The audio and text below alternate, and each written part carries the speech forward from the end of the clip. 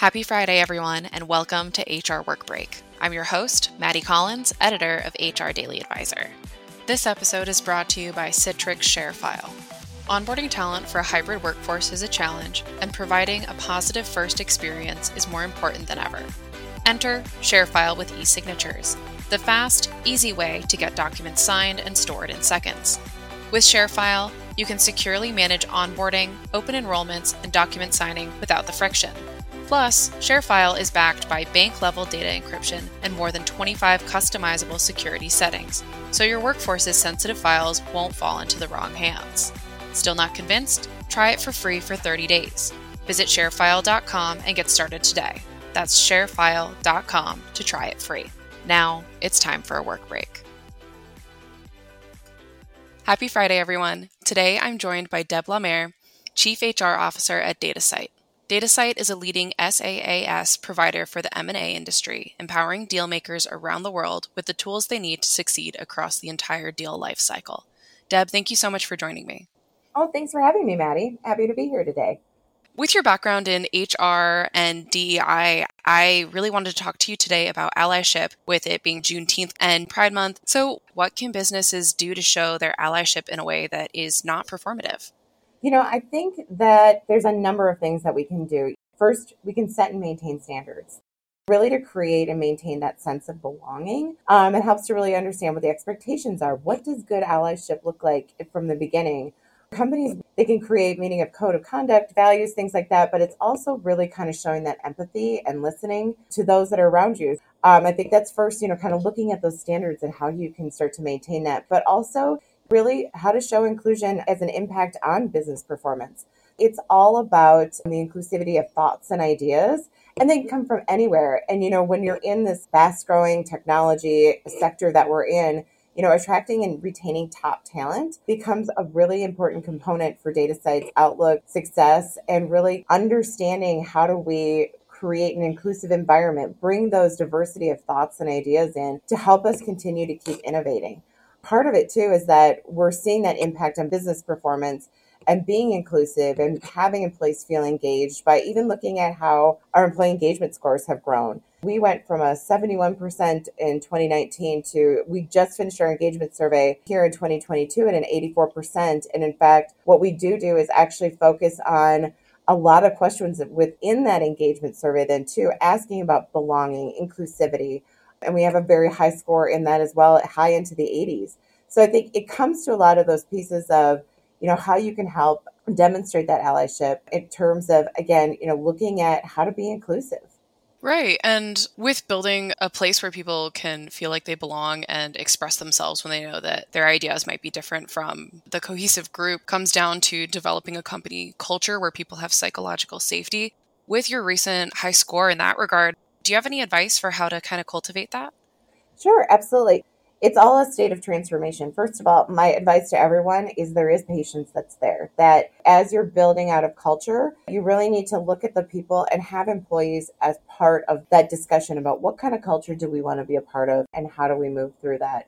And so I think it's, again, listening to people. If I come out with anything for this, it's listening to everyone and hearing what the culture is for them and really starting to build that through. So my advice is, as you continue to build out your culture, listen to the employees and take their feedback and make it one that, again, they're inclusive of having to drive what that culture is, because they're the ones who you want to make sure that they grab it, they take it, they own it, and they feel a part of it.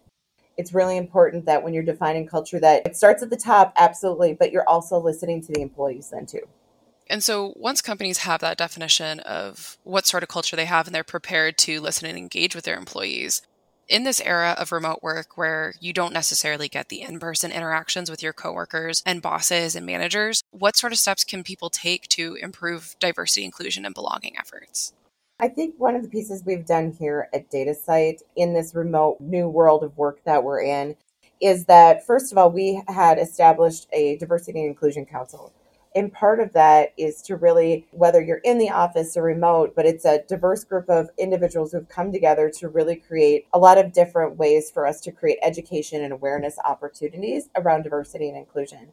And it's, not just in-person learning anymore. It's about having a site on our intranet site. It's called The Hub. And we've got a great area out there where we've posted a number of different periodicals for people to read, books, movies, like things like that, that we can start to create that education and awareness. We've created discussion groups.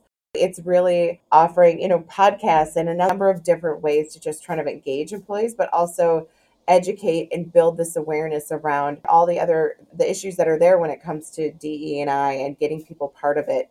In this remote work that we have, we're very heavily, all of us, no matter here at DataCite or where you're working, we're very heavily reliant upon technology. So you want to make sure that you've got great collaborative tools that people can come together to have discussions, that they can access different things that, if you're not in the office anymore, that you've got this opportunity and a library of resources that you can go to help learn and educate and see what else is going on. That's awesome advice. Thank you for that, Deb. And I was looking through your company's talent and diversity survey, and I saw that some of the statistics found that 63% of global dealmakers say that while diversity in the workplace is important to them, 21% of them are unsure of how to engage appropriately. You have been saying straight from the beginning of this conversation that listening is essential. Do you have any other advice on how to take appropriate action? I think a lot of it is the listening piece, empathy, just creating that openness for understanding. Our research had showed that while diversity is important, we want to make sure that you're in an environment that people can feel comfortable. But, I think the other piece of it is even being able to say, and if you're in a work environment that is open and you can have honest conversations as well, if you're part of that group of individuals who feel unsure on how to engage, be honest about it. Ask questions, be open. And I think we're here for discussion. We're here for learning, for understanding. Be open, be honest, and just say, how can I better support? What can I do, where it truly becomes that amount? Because the more we can be honest and have trust and transparency with one another, it again creates that engaged workplace where we can have these conversations then too. And then when you have those allies that are out there, they can provide even that space for individuals who are having that struggle, that they can finally provide a voice for them to speak up if they've been afraid to do that. Nice. That's awesome. And as we've been talking about technology with the shift to remote work, do you think that COVID-19 and the sort of virtual shift that the workforce has seen has brought more challenges to the D&I space, or do you think it has created more chances for opportunity? I think it's created a lot more chance for opportunity. The way I look at it is that, well, the talent pool is so much broader now that you can hire anywhere. And of course, our employees are open too from a talent standpoint, but it opens up this talent space that you can recruit from anywhere. There is talent in so many pockets within the United States, within different countries that, maybe they don't have the opportunity to get into a workspace, but they can work from home based on whatever their personal situation is. And it's allowed an opportunity to really take a look at how do we ensuring that we're hiring for the best, that goes beyond that too. I mean, yeah, it's opened up a lot more opportunity. So in the recruiting space, while the talent pool has expanded because of virtual work, do you have any other advice on how to tap otherwise undiscovered pockets of talent that employers might not necessarily realize are a good fit for their company? We've been doing a lot of partnerships and taking a look at, where is that talent? There's so much of it out there, and how do you tap into it? And even coming out of college too. So, building out further, deeper partnerships with recruitment programs, and even going even further back from college. Technology is a huge space that continues to evolve. And I think, when you look at STEM careers, that there still is the, vast majority are mainly male. And how do you get more females involved into that? And so you can even go as far as back as high school and getting girls engaged into STEM careers and starting to offer scholarships and other ways, looking at the underserved communities too, in terms of ensuring they've got an opportunity to move into STEM careers, to understand what a STEM career is, being able to work in technology, medicine, engineering, science, those types of careers, educating and helping them understand. So when they do have that opportunity to go to school, whether it's a 2-year program, 4-year program, whatever is going to, suit what they're looking for, that we can start on this kind of education about these different careers that are out there, so we can start to lessen that gender gap and really give opportunities to everyone out there. not knowing what's out there is one of the largest barriers to pursuing that kind of knowledge and that kind of opportunity. Yeah. Have y'all at DataSite done anything? I know that you mentioned partnering with like even down to the high school level and recruitment programs. Have you seen a lot of success from that so far? Yes, we have. We've seen that with internship programs. We're working to build out a scholarship for that high school level that's really focused on underserved communities for them to really understand. And part of it is part of my passion too, is that in my nonprofit work that I've done, I've been part of an organization that helps at-risk youth. And it's a youth-based mentoring organization. But what I learned from being a part of that program is that when you're working with those kids, they don't know what's out there. And so that's where it's how can we volunteer in our communities to see what's there and to help educate, provide our time, talent, and treasures. But then also how we can potentially build out a scholarship program too to get high school kids more involved in STEM careers then as well. Oh, that's awesome. That's really cool to hear. And this is a little bit of a pivot, but I'd love to know, based on your nonprofit work and your HR work, what does the human part of human resources mean to you? Oh, that's such a great question. For me, it's all about people. It's helping people. I mean, I love being in the job that I'm in.